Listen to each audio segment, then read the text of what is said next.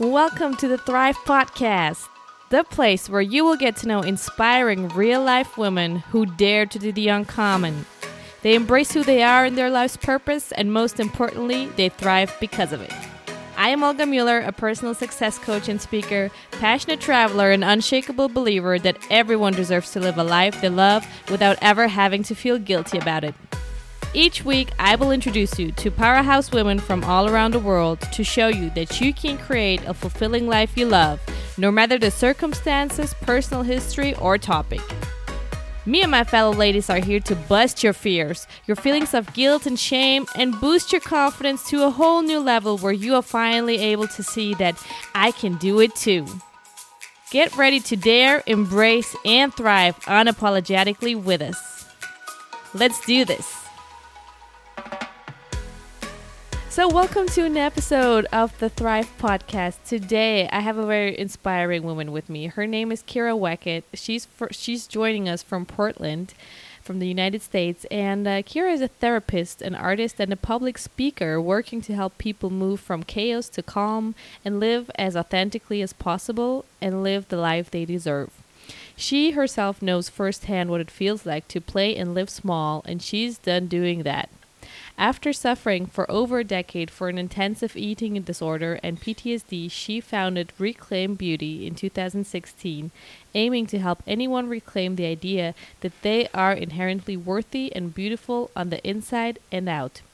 In her most recent efforts with the project, she has been creating a documentary to bring into schools and communities to have a necessary conversation about identity and how we can support diverse identities and backgrounds and truly become inclusive in our culture and communities. So welcome to the Thrive Podcast, Kira. I'm so happy to have you with us today.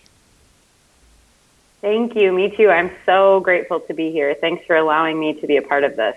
No, of course, but we are more happy to have you here because I feel you have such a strong story to share with the world, and also so inspiring the current project that you're working on. And I'm so eager to share with everybody because I feel like, especially for women who have to, I feel like really fight this battle against perfectionism in beauty and, how to show up in this world. And so I really find your project so cool, and that it's really giving people a platform to really, show their own individual beauty and really, love the individualities about themselves. And so, due to your own history and experiences, really, topics such as beauty and inclusion and worth have become like super, super important with everything that you do, right? And so could you explain to the listeners really why those topics have become so important for you and, how your own story has to actually do with those topics? Yeah, absolutely. I think for so many of us, the points that we find passion and energy really derive from our own experiences. And growing up, I went through a significant amount of trauma. My mom was living with an undiagnosed mental health disorder and was struggling with a drug addiction that was in relation to untreated mental health issues. And so I lived with her for the first decade of my life, and then was moved around to different family homes while she was in and out of jail and prison, or was homeless or using. And so the first years of my life, even with her, we moved a lot. Again, that's kind of a product of somebody that experiences bipolar disorder, as there can be different facets and ways it shows up. In my mom's case, it showed up with a lot of sort of excess energy and constantly changing and evolving. And so my job was just to sort of pick up and move with her wherever we went. And then that theme sort of followed when it went to me living with other family members and just really trying to navigate what that means to constantly feel uprooted. And so naturally I felt really disconnected, I think from the world, but also just from connection to others. My mom, she and I have an amazing relationship, and we've been able to survive a lot, but in the depths of her mental health disorder and her drug addiction, she wasn't really my mom. And so I didn't really have a lot of connection. And then I would move schools so much. So by the time I was 11, I had moved to 9 different schools. Wow. And I had constantly tried to figure out how to be the chameleon. You know, you walk in and you figure out, how do I act the way that everybody else is acting to fit in and to feel like I can connect? And so this idea of inclusion became more about a performance rather than showing up authentically me, because one, I think I didn't really have the chance to figure it out, but two, it was safer this way because it was the fastest way to sort of rapidly morph into whatever community I was in. And I think alongside all of that, our bodies respond to trauma. And so my body fluctuated with weight, with different health issues that I went through, so many different things. And so by the time I was in late middle school and high school, my weight had gone up and down. At that point, it was a little bit higher. And a lot of the people that were, you know, in that in-group I just so badly wanted to be a part of were very different in their appearance. They were the girls that were on volleyball together, and they'd all run around in sports bras and spandex shorts. And I was in this like oversized, hideous gym uniform because I didn't look like them. And so it was kind of this blending of both sides. It felt like if they knew the real me on the inside, like nobody knew I was on free and reduced lunch. Nobody knew that my mom was in prison. Nobody knew all of these aspects about me. And then it was like the outside of me doesn't even fit in. And so I kept morphing externally and internally to try to be this thing everybody wanted. And so that experience, I think, just made it come to fruition to me of, I'm not the only person that struggles with that. That's a pretty normal experience, just to varying degrees. And so those things being my own struggles, I think became pertinent for me to bring light to, as they're a struggle for everyone. And who did you most have to be for people back then? I think the two things that really kind of became a theme was to be the person that made everybody feel good. So I really took on this persona of being the funny one, the one that could make everybody feel included. It was very much this, now I know it's coming from a place of shame. I basically took on this role of being the people pleaser and being subservient to those around me. If I could offer something, it was a falsely guaranteed connection to others. And so I think it became a lot of that. And then the second part of it was absorbing everybody else's chaos. And so as a protection from people getting to know me, I became the person that everybody would go to and talk to and tell all their secrets to, but none of them actually knew anything I was going through. And so it kind of worked to keep people at a distance, but in the same way, it worked to keep me as valuable because I became that person for everybody else. And who was Kira really on the inside? And actually, how aware were you as a teenager or even like a little child about, you know, really having to put up some kind of mask and knowing at the same time that this is not you, that the real you is different? So I think it's really interesting now looking back on it. I was reflecting on, there's a poem in one of those like Chicken Soup for the Teenage Soul books that was a huge deal, 20 years ago. There was a poem in one of them that was called The Paintbrush or Paintbrush. I can't remember exactly what it was, but it talked about this child who had felt like they had to put on all these different layers, and they were asking through their poem of patience and forgiveness and time while they were learning how to take those layers off. And so I read this in 7th grade, and I was like, holy shit, that's what I'm experiencing. I feel like everything has become a new layer. Like I move or something happens, and I just try to touch it up and put a new layer of paint over it to try to perfect my appearance. And so I would say going into high school, I was really aware I was doing it, but it was almost like I couldn't stop it. Like there would be a part of me that would like sit above and could see like, no, this is not the real you. But I would see myself like just sort of coming into that. Like I would hang out with these groups of people that I had nothing in common with them and found them to be horrible humans. Like they would put other kids down, make other people feel small. And so I would spend all this time with them, and then behind the scenes try to like really quickly go and like talk to these other people and make them feel less small and tell them that they're okay. And so it would be little ways that like the real me would come out, but it was in secret in a lot of aspects because I needed to be perceived, right, as being this person that everybody wanted me to be. And I found it so actually like very powerful that at 7th grade you actually got to that awareness already. I mean, even though you felt like you couldn't stop it, but I want everybody to become aware really, because we're all doing that unconsciously. Take on personas, take on personalities, because at a certain point when we're little, we all learn somehow that just being ourselves is not, good enough anymore. We have to follow some rules. We have to become somebody to get certain attention or, some kind of substitute of love. And so I find it actually very important for people to reflect about it for themselves, because that in itself will give so many hints and so many clues about, why for example, you are taking on all that emotional garbage from other people, or why you're pleasing so much, why you're so afraid of being rejected, etc. And so some people will never become aware of that. And for you to become aware of that with like, what is it, like 12, 13, 14 12, years 13, old? Yeah. It's like incredible. And so could you then share with us, how did that eating disorder manifest in all of that? Like, where did that come from?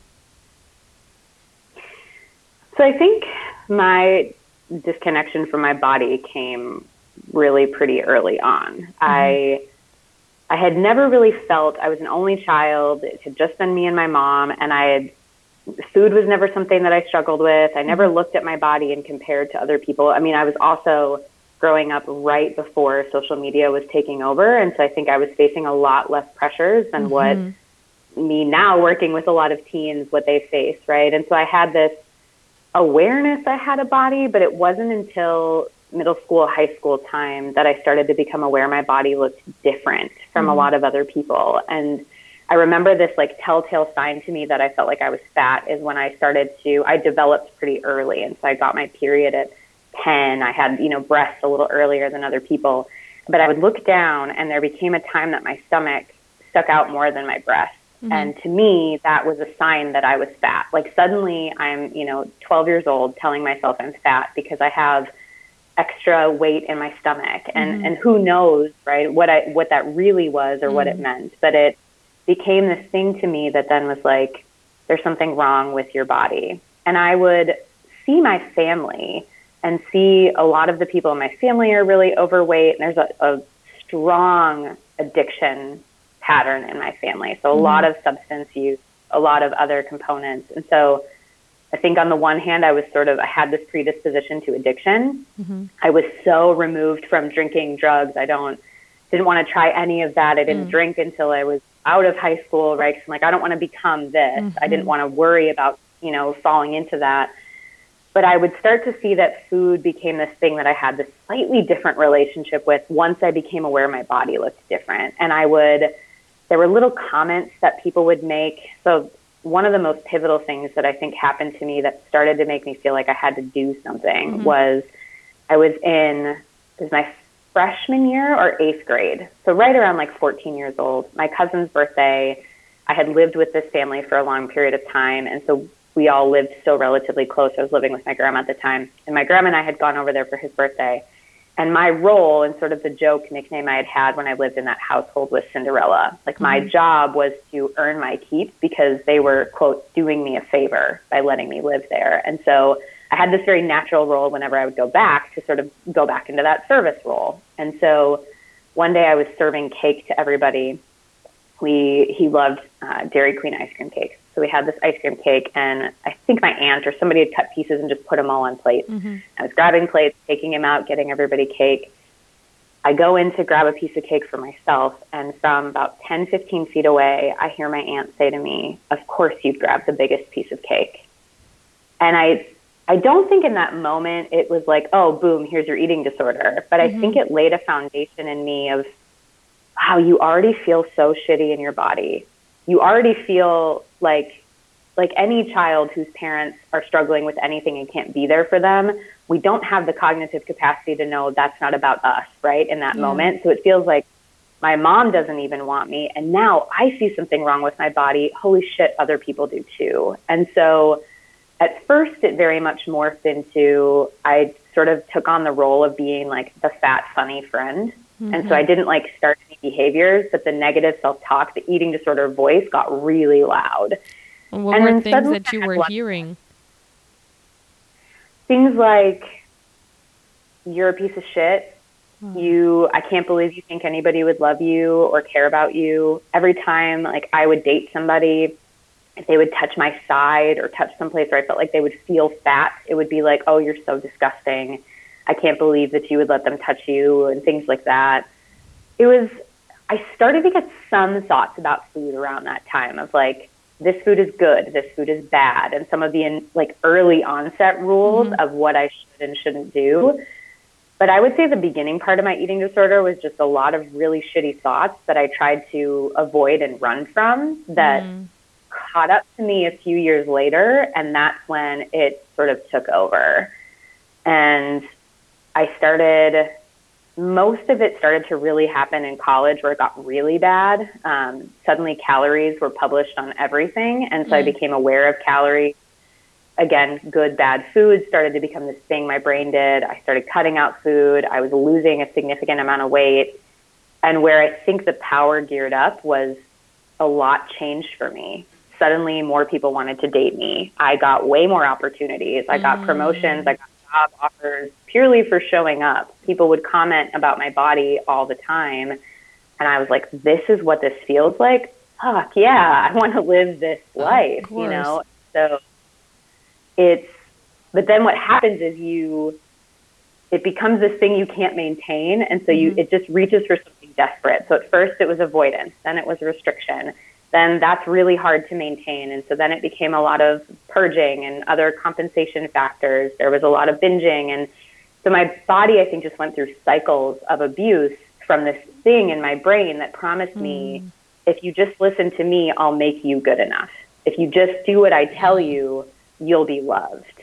And so that, I think, keeps you in this perpetual cycle of trusting it, because you feel like if there's no guarantee anybody's going to love you, why not try this thing that something is promising you would make them?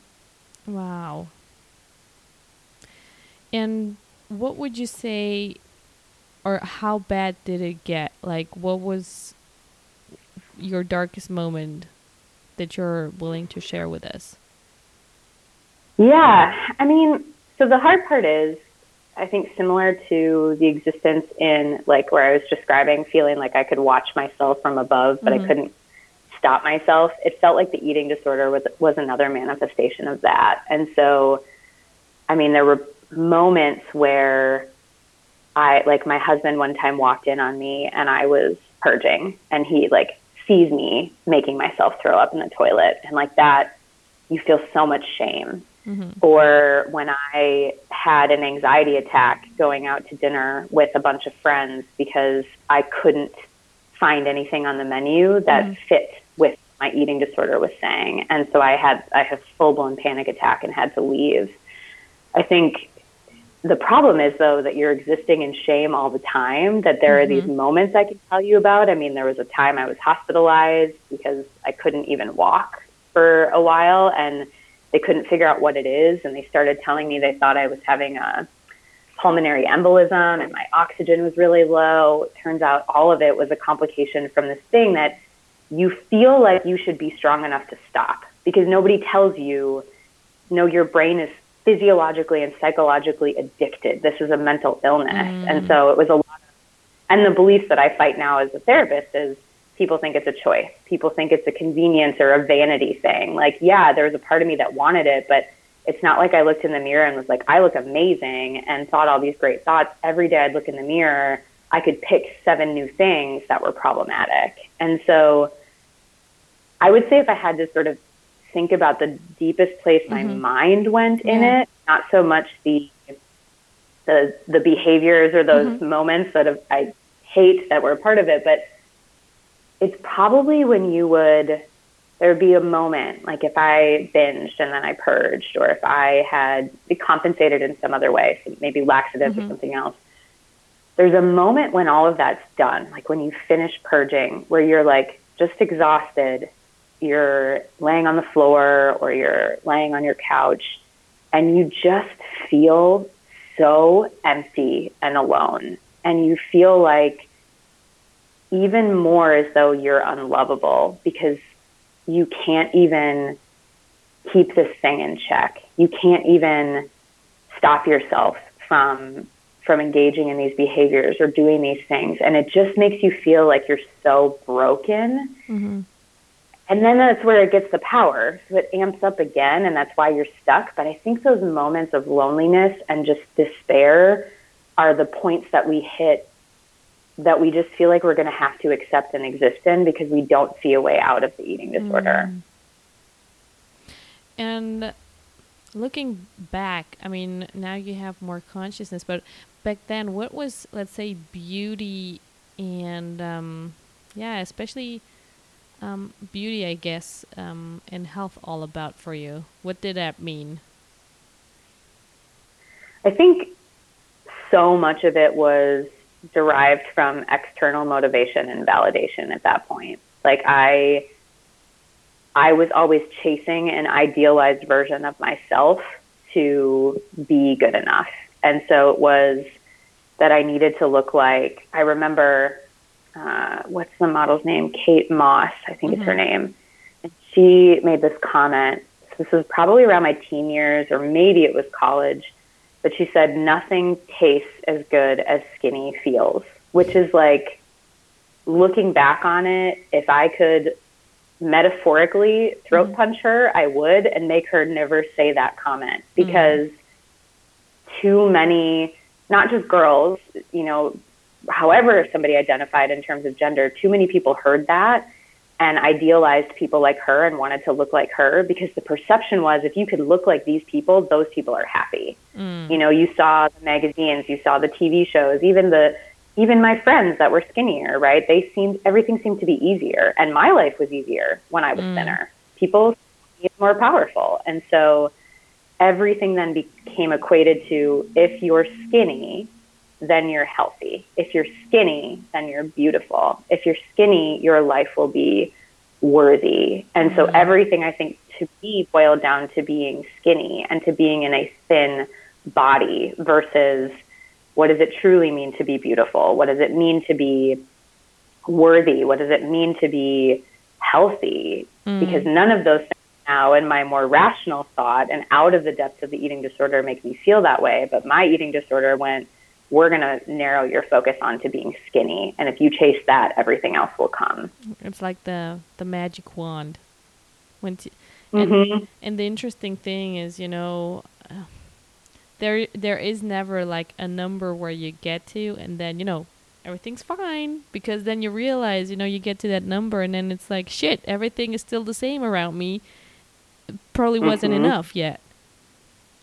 Right. And it becomes this needle of perfection that continues to move until you die, which is, eating disorders have the highest mortality rate of any mental health issue. And that's the reason. It's because people will chase it. And it's particularly anorexia that leads to the highest rate of death, because often correlated with an anorexia diagnosis is that chase to being so underweight that your body gives out. It can't survive it anymore. But that's how it works. I think about it like there's this, I watch a lot of like Planet Earth, and there's this mushroom called cordyceps that is like, I forget what kind of animal, it's like ants or something, they eat it.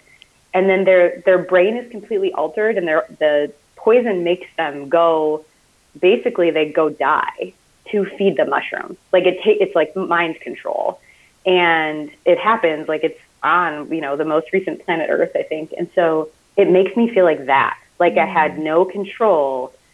And if somebody else didn't help pull me out, there wasn't going to be a way that I would, because I couldn't see the outcome because my brain had been drugged by this thing that was eventually going to kill me. And so what actually helped you regain and retake that ownership of your life to say, like, that it's enough. Like, I've had enough. Like, I don't want to live this way anymore? I think a lot of it honestly came from, so most of my life I had, kind of like I mentioned, these relationships with people that I didn't really enjoy. I was in a relationship for 8 or 9 years. We started dating when we were like 13 or 14. So it was, you know, as real as it is when you're 14, but we were together for 8 years, all through college. And I was, you know, supposed to marry him. We had this whole plan, and like, it was the same friends from high school, the same friends that I didn't really care about. I was never in love with him. I loved him. He's a wonderful human, but I was never in love with him. And I was never fully in a relationship where people saw me, not even with my mom. Like, even as my mom got sober and worked on herself and came back in, nobody got to see the real me. And then right after college, I went to Nicaragua for a few weeks, and we were doing some, like, helping the community provide basically education around things like puberty, or things that, like, there was a lot of misconceptions around, and trying to help think about, like, how did their health system want to approach this in ways that could be helpful. And so I met my now husband on this trip, and he was the first person that, from the moment we met, it was like he saw everything about me, and I hated it. And I ran as hard and fast as I could. I mean, as much as I could, considering our hotel rooms were, like, you know, 3 rooms apart. But I ended up getting really sick on that trip, and How like convenient. so sick. I couldn't even, I know, right? I got what's called dengue fever, which is basically, its nickname is breakbone fever. So you feel like you literally feel like you're dying. And I couldn't even shower because it hurt so bad to be touched by anything. So I'm like, my legs are hairy. I can't eat anything. I look disgusting, right? Everything that I have idealized about being beautiful just completely, literally went down the shitter because I was so sick. I couldn't uphold the standards of my eating disorder. And part of my eating disorder loved this because I couldn't eat very much. I couldn't do anything. And it was like, oh my God, look how successful you're being right now. But he would every day just come and make sure that I was drinking enough water. He would come sit by me on the bed, and never crossing any lines, just being there with me and showing me the thing that scared me most, which is, I think, somebody loving me just because I'm a human.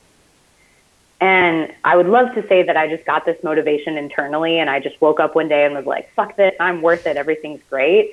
The problem is, for so many of us, when we're groomed to feel like that's not the case, and our self-talk is so embedded in that we're not worth it, unfortunately, a lot of us need somebody on the outside to show up and do that. It doesn't always have to be a partner, right? It could be a therapist, it could be a friend, it could be a coworker, but somebody that's like, I see you, like, you are worthy.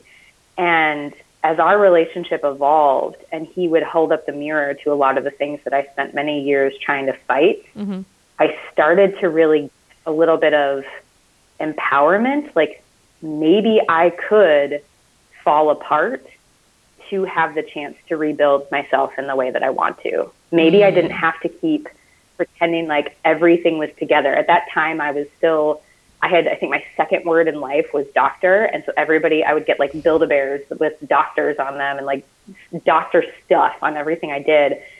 Everything about being a doctor sounded terrible to me, but I had pursued it all through undergrad. I was applying to med school. I was doing all these things. And so it just started to become this, like, maybe I don't have to do that. And then maybe about 6 months after I started to get to that place with him, and so we had been together for maybe a year at this point, my cousin, who is also one of my absolute best friends, I had lived with him. That was the family I had lived with. He was 2 weeks younger than me. We had the same friend group. He was killed. And so I was starting to have this moment of, like, maybe I don't have to keep pretending. Maybe I can be me. Maybe I can do these things. And I was going through a lot of loss as I was making those changes. I had ended this other relationship. I started dating my now husband, Jordan. I lost all my friends. I was called names. I was, all these things that I thought were supposed to be there weren't. And then this one solid person in my life was gone. And so shortly after that, I had gone to, it sounds like a ridiculous movie, but I had gone to Nepal in his honor with his, his partner, the girl he had been dating at the time, because they wanted to go and do some work there. And he had always wanted to go do this with her. So like, I will do it. And there was this moment where we were sitting on top of this mountain, and I don't know what happened. I don't really have a lot of like religious ties or anything like that. And I don't really know my stance on spirituality yet. I'm still figuring that out as a human, but something happened where I was sitting there, I looked out, and I got this sense of calm. And it was like I was ready to start taking that control back, to start saying, I already feel so unloved and disconnected, and I've been trying it this way for so long. I've tried it this other way for so long, and all that's happening is I'm losing myself even more. And so what would be the worst that would happen if I try it this other way for a while? And I think, the safety part of it was I'm a really good pretender. And so if it doesn't work and I have to go back to being the person, I can. But it sort of got to this point where it's like the predictable shittiness that I lived in. And that's kind of how I phrase it, is like, it's predictable. It's comfortable because it feels safe, because I know how to do this. I don't like this life, but I can do it. The idea of leaving that for something that was like, I'm going to not drop out of med school, but drop out of the application process. And so I withdrew all my applications from med school. I was like, I don't know what I want to do in life. I suddenly started uprooting things. And what was so key for me was having this one person in my life that no matter what, just kept showing up and was consistently loving me. And as my mom became more able to, my mom became another person in my life like that. And then I started to see, as I opened the door to people that could make me feel loved, fully, truly loved, more of those people started to come in. And so it was more like, it was a reinforcement of what I had always longed for becoming a possibility. And so I think that then allowed me to build the momentum to be like, oh, not everybody's going to like me. Not everybody's going to love me. But I am likable, I am lovable, and I can work on loving myself enough that the one relationship we're in our entire lives, the one to ourselves, can actually feel fruitful and connectable in some way. And what was the moment that you actually opened that door for loving yourself? I think, honestly, it came down to the day that I finally, so it's like breaking up with a bad boyfriend when you're leaving an eating disorder. So you as you become aware of it, right? Like, I knew it was happening, but I felt so stuck. You write a lot of breakup letters, and literally I wrote actual tangible letters on a regular basis, and then something happens and you call them again, right? Like, just come back one more time. Like, I'm sorry, I still want to be with you. And there was this day that I just was like, I can't. I don't, like, I wish I could tell you that there was this, like, thing that happened that sparked it, and that it was, like, a special day or something, like, really, like, key happened. But it was just, like, one day I woke up and I was like, today has to be the day I say goodbye and not see you later. And I think that in my brain to, I have the right to live a life without this pain, became the moment I started saying I have the right to love myself.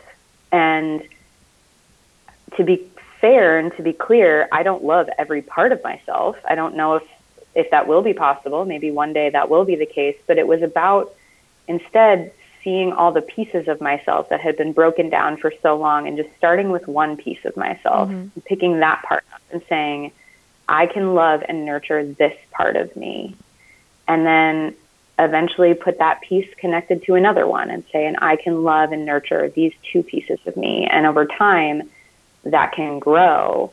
But I'm also patient with myself, and I'm not upset with myself, but there's still parts of myself that I don't love, because I think that also means I'm human. And that's what the whole process of living means, and evolving into that sense of self-love. No, and I'm really loving the fact that you're mentioning this. I feel like, this might become like a false expectation also. And for people to believe, you will whatever it is you're challenged with, there will be just this one moment, this magical moment, and then everything will just be revealed and everything makes sense. And Right. and yeah, I totally agree. Like, I think for most of the people, I mean, maybe you're lucky, but it will be like one topic, one belief that you will get like some maybe really Yeah. deep insight in, but it won't resolve the whole story. And I think it's important for people to realize that, Right. things take time. It's like an accumulation of, insights, of thinking, of creating space for yourself to reflect, of, all those different experiences that you make. And then I think eventually your brain picks up on that, and it can actually, like, it's like a puzzle. The more pieces you get together, Right. the clearer you are. And then maybe one day, like you said, you wake up and then you're like, you know what? I deserve a different life. Yeah, and I think there's this one person who I worked for a really long time at the National Alliance on Mental Illness, and part of my job was to help create community support around mental health, getting people talking about it, removing stigma.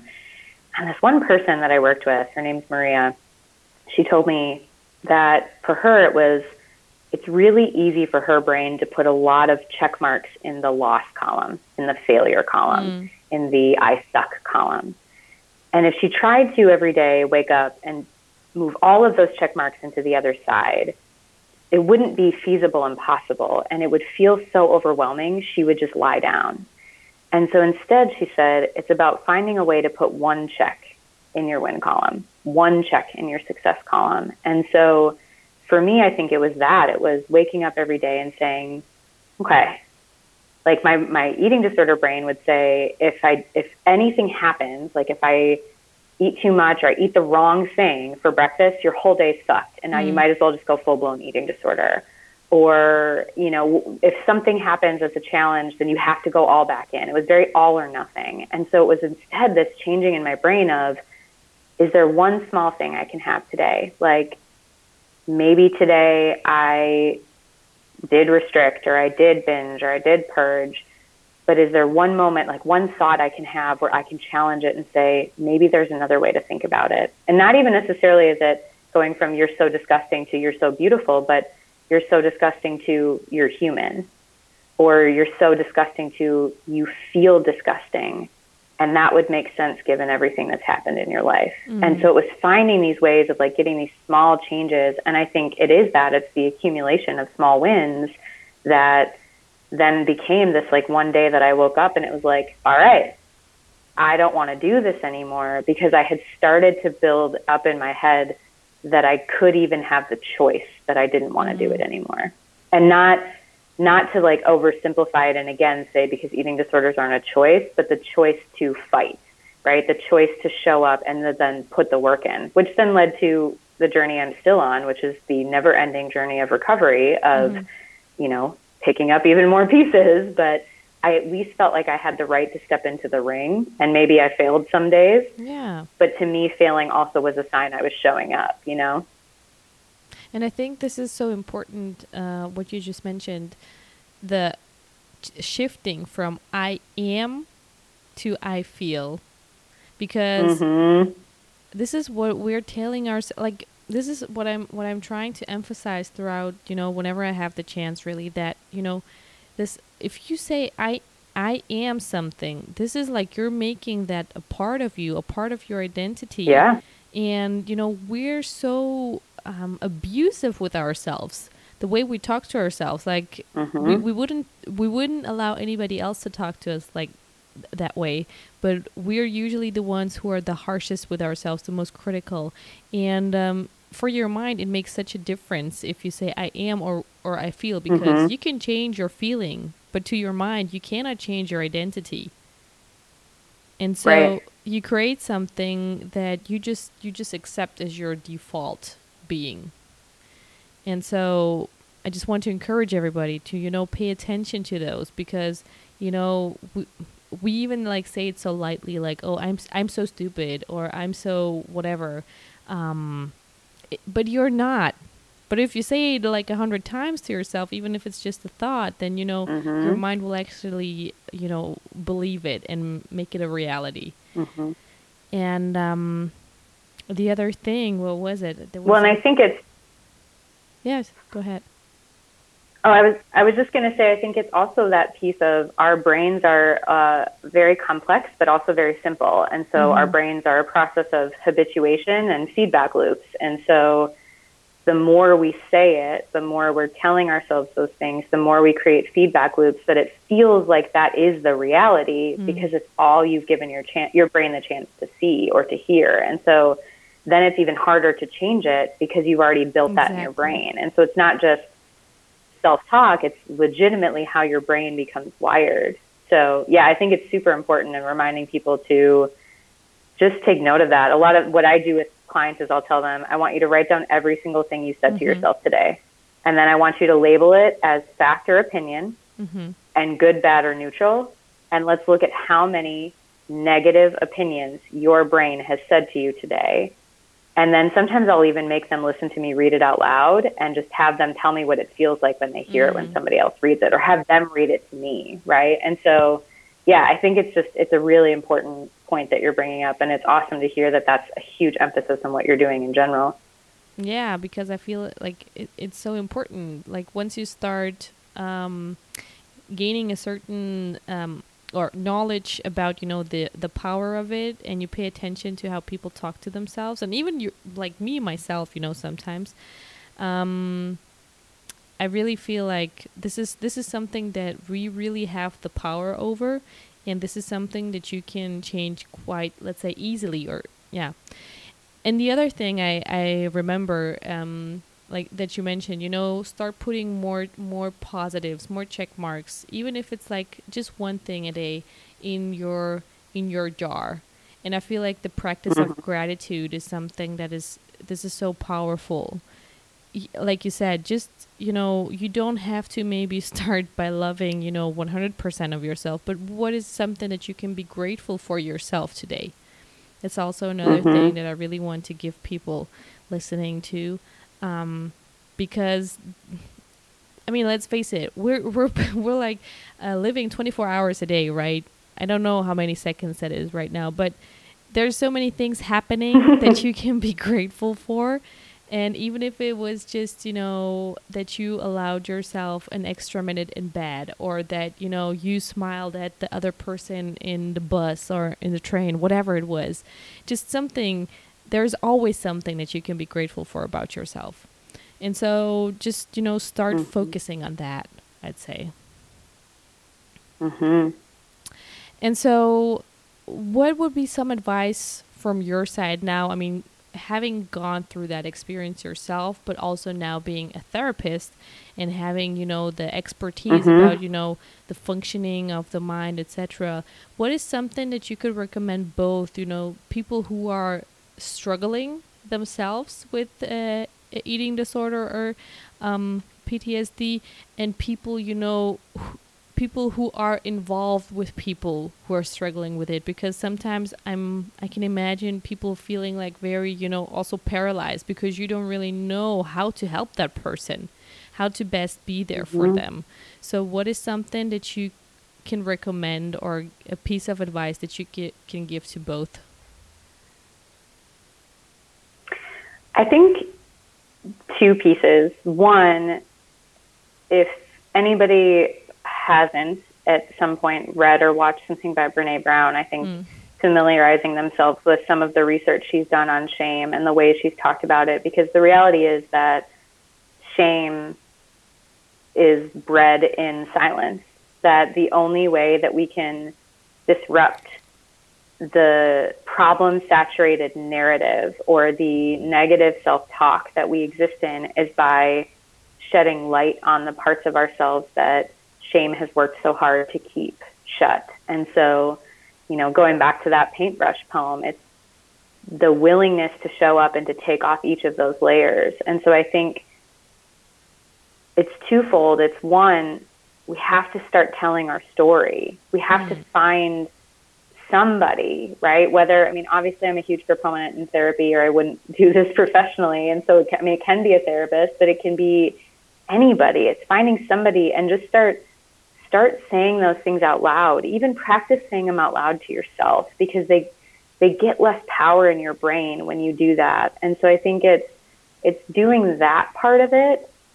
But then I think the work comes in by moving from a place of judgment to a place of curiosity, because it's taken years, and for many of us decades, to build up these negative beliefs about ourselves and to exist in the ways that we do and to feel so stuck in our shame narrative. And so to imagine dismantling decades of work essentially in a day is never going to happen. And so instead it's just saying, how can I be curious about where these things came from, and who recorded these tapes originally for me, right? What were some of those instances? Like, I don't blame those people, and I know those interactions or those experiences or the culture and the community that I lived in helped shape the way that those tapes played for me. And so it's a lot of that, talk about what's going on and then get curious about where it came from. And in the midst of doing that, start to ask yourself, what are my intrinsic core values?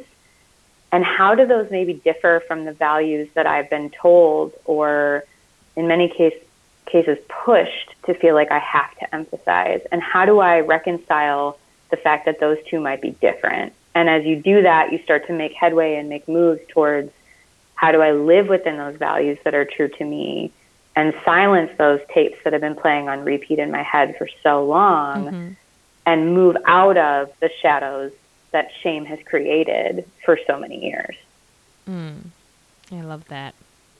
What would you say has given you yourself the courage to, share your story and really, something that you've been hiding for so long, all the different personalities and all the different, let's say, characteristics, like you mentioned, the chameleon, to really, open up about it and really, just show yourself the way you are and say, this is something that I've been dealing with. And, just, have really the courage and the confidence to do that, because I feel like, a lot of people have problems or feel afraid of sharing something that is way less, that has way less baggage attached to it, and is maybe way less problematic, but something, of like admitting to having an eating disorder or something like that, I think is probably, a huge burden. I mean, so I think for me, I got really lucky the first time I ever said out loud that I had an eating disorder. The person I told didn't react. Like, it was like, okay, and then we moved back on and had a conversation. And I was like, what?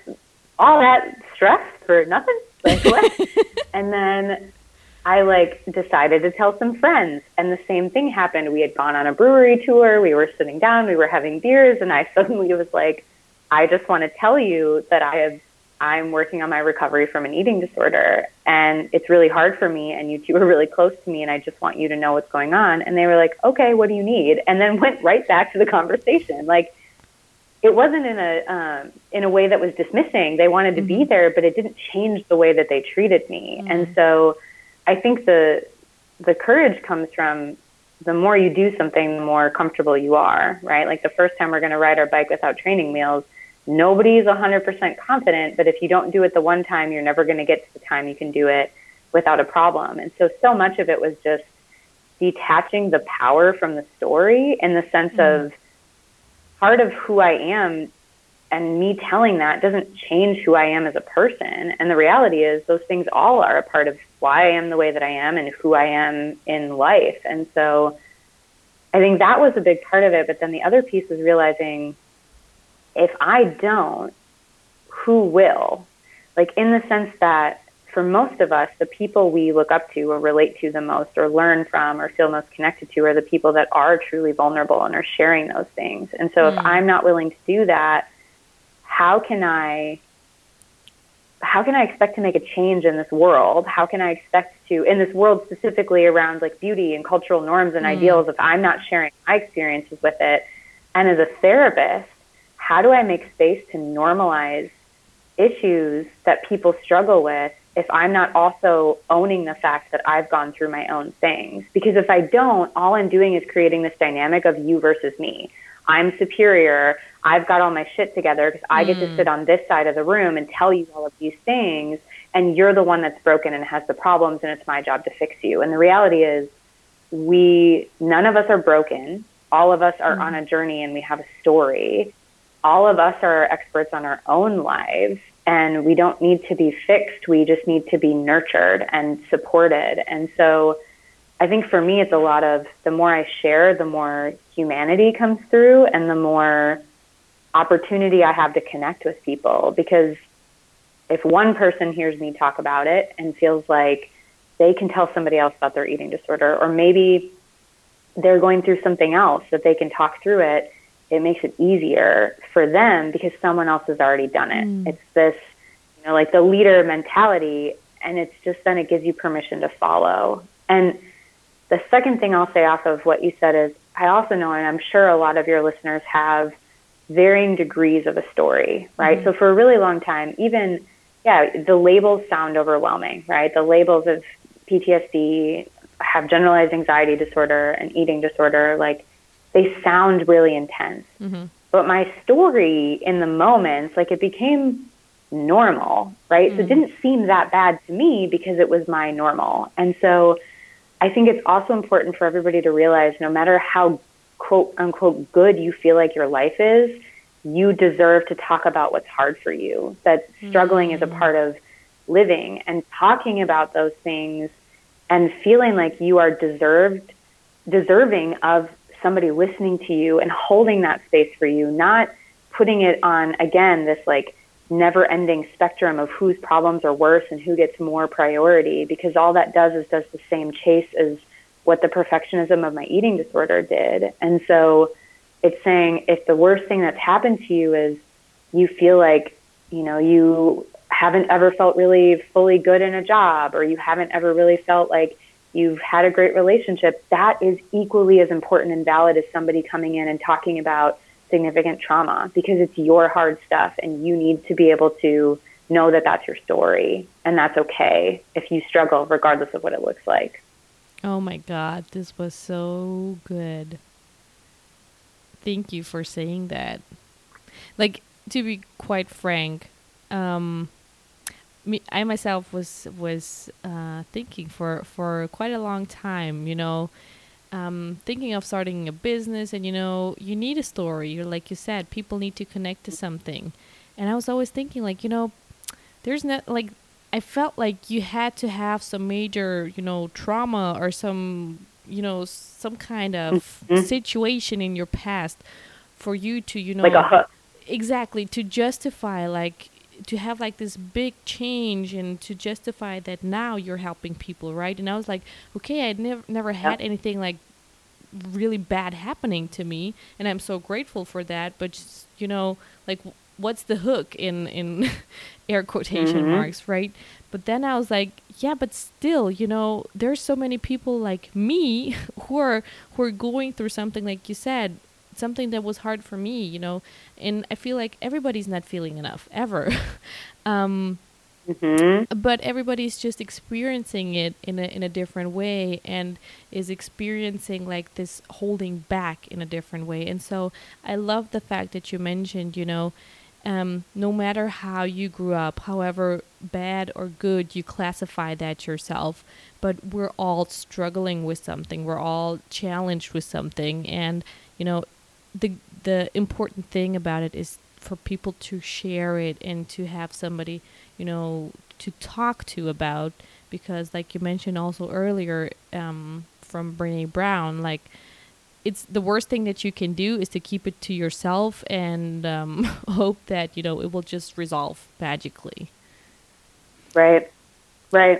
And so in 2016, you founded #ReclaimBeauty and Kinda Creative. And I would love for you to share what especially the Reclaim Beauty is all about, because I feel like it's a fantastic project.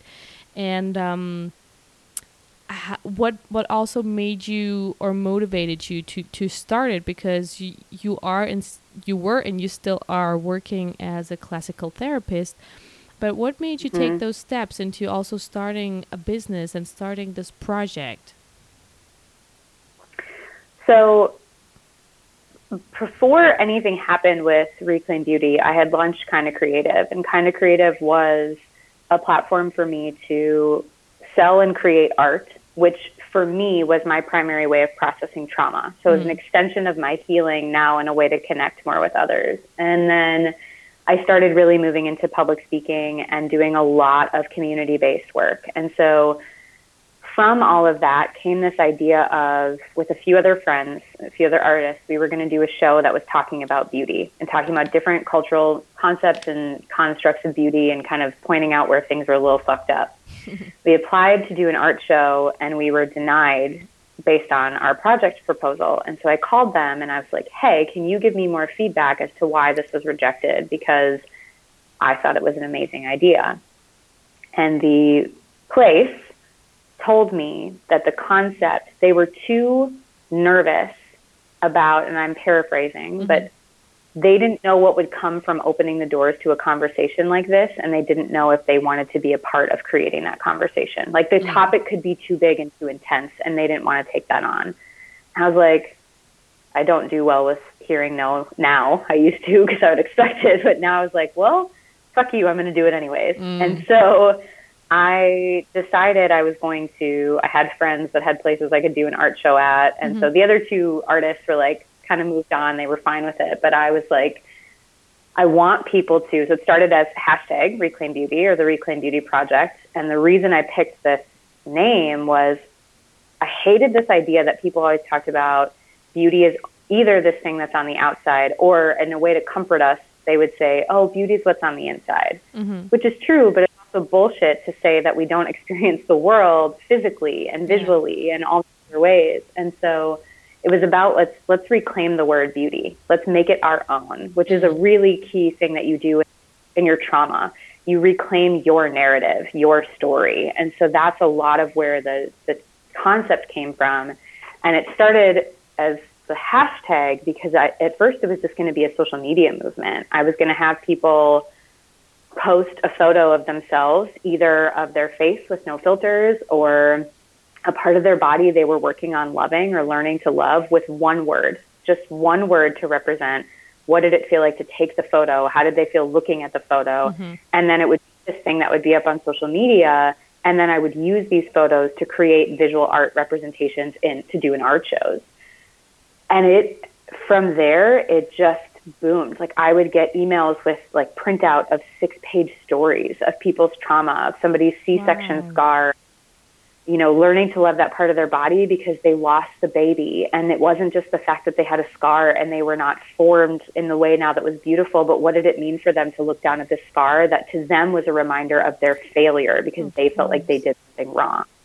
Or somebody's photo of their face for the first time with no makeup on. I had a woman in her early 60s, and she said it was the first time she had ever taken a photo without makeup on since she was a young kid, that she would never let herself do that because it wasn't safe, right? And so her word was unsafe. And so I would get these things, and so I started thinking, we have to do more. And then a photographer reached out to me and was like, let's take this to the next level. And so now a major part of the project, and I've moved about a year ago, so I'm not working with this photographer anymore, but when I was in Wisconsin, we would just book photo shoots. We had a person that donated the space to us. We had people sign up, and then the whole thing was they did a photo shoot with as little clothes on as they felt comfortable in, and then I interviewed them afterwards. And the idea of the project then became, how do we showcase the beauty on the inside and the outside simultaneously, so that when people would go to the website and they click on these profiles, they get to see both happening in tandem on the page. And so it just became this place that I didn't intend for this to happen. It all was just somebody told me no. And I was like, that's the problem with our culture, is we shut the door on things that seem too hard. And so let's talk about it. And then, and then you already said it, it's continued to evolve. And now it's, so many more facets than what it was to begin with, which is just amazing. Yeah. And, just the few things that you've mentioned from people's stories, it just showcases again. And that's why just making this remark again, how brutal we are with ourselves. It's like to just think that a woman went, I don't know, like she's 60 years old, but maybe she went like, let's say 50 or 45 years. It doesn't matter, 40 years. It's like such a long time to, live with this constant actually thought of you being unsafe, just being without makeup. That's just insane. And so what is the project, what is the project aim at right now? Because I know you're intending to make a documentary out of that. Yeah, so we wrapped the documentary actually, and we have it ready to go. And so how it all came to be is I started doing more and more of these interviews, and what kept coming out was it seemed like everybody's sense of self changed in elementary and middle school. Some in high school, but middle school was like this turning point for everybody. It was like, which makes sense when we look at developmentally, it's when we start to have this like more individualized sense of self. We start to see ourselves as a person, our relationship to our body changes, all of that.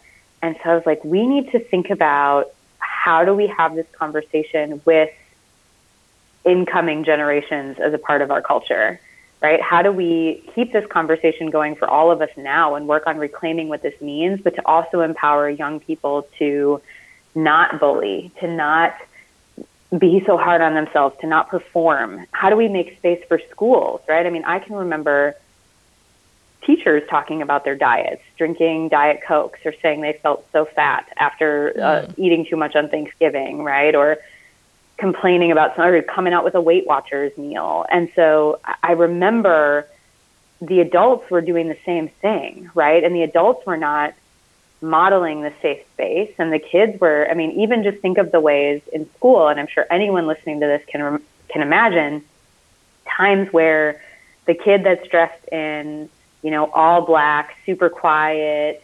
In my day, like people would label them emo, which was like such a bullshit way, right, to call somebody, because it just meant like you were emotional and not stable.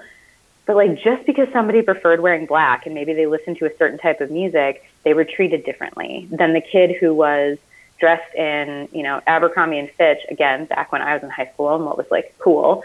And they're all like in their sporty polo shirts and they're sitting up in the front of the room and they're paying attention. Or how did the kids in bigger bodies get treated versus smaller bodies? And so the documentary was entirely crowdfunded.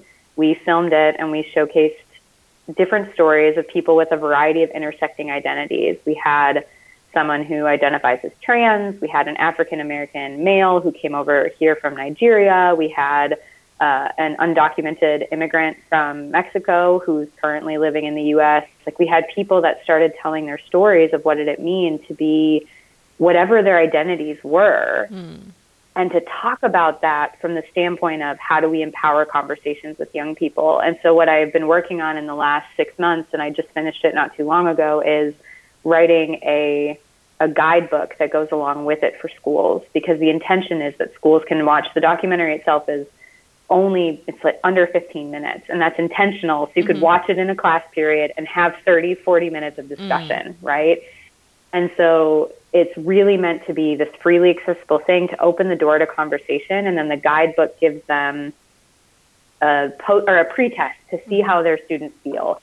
It gives them definition sheets and fact sheets about all the different diagnoses that people are struggling with at that time and how to be more inclusive as a school. It gives them ideas on how to make safe spaces for people in different body sizes. And so it's the next leg of the project is now we have to start working with some schools, and we have to really work on getting it in there, because our hope is that then we can get funding to do more videos that are more focused on, let's talk specifically about racial and ethnic backgrounds and what does that mean for somebody in terms of identity and their sense of beauty. Let's talk about the like fat phobia in our culture. Let's talk about all these very specific things that then schools can like pick and choose. So yeah, I mean, it's very exciting. Yeah. I love that because especially, you know, like you mentioned, we're also so quick when it comes to actually, you know, judging those kids. But the thing is, those kids, you know, they weren't born with that. They didn't just wake up one day Right. at 6 years old thinking, oh, you know, that girl is ugly or that boy is overweight and what's up with that color and blah, blah, blah, blah, blah. Right. They've all learned that. And so Mm-hmm. I just want to also, you know, shout out to all the moms, all the parents who might be listening. You know, you're the example for your kid, and whatever, you know, they're bullying, that's what you have showed and taught them at home. They wouldn't even know how to do that if they hadn't experienced that prior. Mm-hmm. And so, what would you say? You know, it sounds like really that the kind of creative and also reclaim beauty, you know, they're really like going super well. And what would you say from your side? What do you think is like the success factor or the thing that is most helping you, you know, drive those projects, drive them to, you know, really touch a quite big, large audience? I think it's been really working on creating a different relationship with fear. It's about thinking about fear as a necessary component of life, right? Fear is protective in many ways. And when it goes untamed and unmanaged, fear can take over. And so I had to really work my relationship with fear to think about how do I use it in a way that I can leverage that anxiety or that worry in a way that I can move myself forward. And in a lot of that, I've had to redefine what does success mean. So when I started public speaking, I mean, I first started off, I was so grateful that I had a community of people that were willing to support me. And there was a local place called the Dream Bank that invited me in, and they were like, we'll help you get started, right? And so I had people that I had to pitch the shit out of myself, but people were willing to be there with me as I'm figuring it out. And at first it was like, oh, only, 3 people came, or only these things happened. And I think what I had to do very early on in my business is to think, is success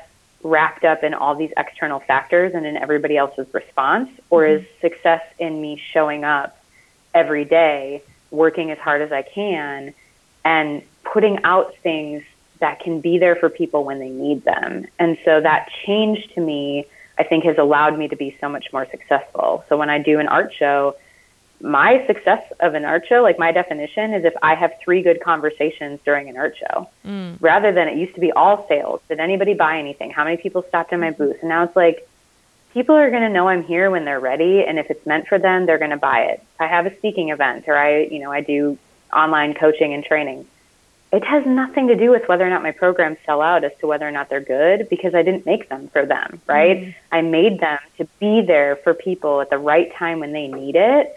And the success for me is just putting out the tools and being present and being authentic. And so I think that's the biggest thing for anybody is you've got to really rework your definition with fear and think about what is fear, how is fear guiding you, and how is fear hindering you? And then as I rework that and I start to move with it rather than against it, how do I need to redefine or mold my definitions of success to align with my values and to trust that my job and my purpose is not about being liked or loved or the most popular or the best, because none of that is ultimately why I'm doing this, right? My job is to create a ripple and to trust that that ripple will cause change because I'm doing what's right for me and putting out good things into the world. Awesome message. So if there was one thing that you could, let's say, transfer into everybody or any woman's mind all around the world, like one message that you would like everybody to know, what would that one message be for women? I mean, I think if I could just get everybody to believe it, it would just be that you are worthy that you are worthy of love, you are worthy and deserving of support and success and showing up, and that worth is inherent within you because you exist, not because of what you do. And so to move from worth as the content that you've done in your life, right, the bullet point list or the resume of all of your credentials and the things you've done well, to you in the context of your life and everything you've overcome and how you show up every day, and that being where your worth is derived from. So beautiful. And the other question is that I always like to wrap things up. If, tomorrow you'd be gone, but you would have the chance to send 3 pieces of wisdom to your 6-year-old self that you would like her to know about going through life, what life is all about, or about herself, what would those 3 things be that you would like little Kira to know? I think one is that not everyone's going to like me. And whether or not somebody likes me is not a testament to if I'm a good person or not. Second is that it's okay to not have my shit together all the time. That I don't have to be performing at every stage to feel like I'm doing amazing, because the moments I've had the most growth were the moments where I let everything hit the floor and I could reflect on what was going on. And the third thing would be to be more patient with myself, to realize that, I called the Reclaim Beauty Project a project on purpose. It's a project because I see it as being this continuous process, this evolving and ever-changing thing. And I think that is this metaphor for life, that if I could tell my 6-year-old self, or anybody's 6-year-old self, that it would be that things are meant to evolve and to ebb and flow, and that I don't have to rush it or force it. And sometimes it's okay to just be. That is so true. So Kira, if people got interested in the project and working with you, checking out your work, where can they find you? Yeah, so they can find the Reclaim Beauty Project at reclaimbeauty.org, or they can find me on Instagram at Reclaim Beauty. If they wanted to check me out on Kinda Creative, I'm on Instagram on @KindaCreative. They can find me on Facebook as well for both projects. And my website is Kinda Creative, both with a K.com. Awesome. Kira, thank you so much for being a part of this today. I really enjoyed the conversation, and I really hope that people who really listened got a lot out of it, because there were so many beautiful things and so much, depth in it that I really hope it will, transpass to people out there. So thank you so much. Thank you. I so appreciate the opportunity to talk to you and to be a part of this really amazing work that you're doing. Oh, thank you. Thank you so much for tuning into the Thrive podcast and spending your precious time with us. If you found this episode valuable and think that others could benefit from it too, please share it with your network, friends, and family. I would also be forever grateful if you could go over to iTunes and leave us an honest review about the show. And if you have a comment, question, or topic that you would like to see covered on the show, go to olgamuller.com/Thrive podcast. So see you next week, girl. And until then, don't forget that you were meant to thrive.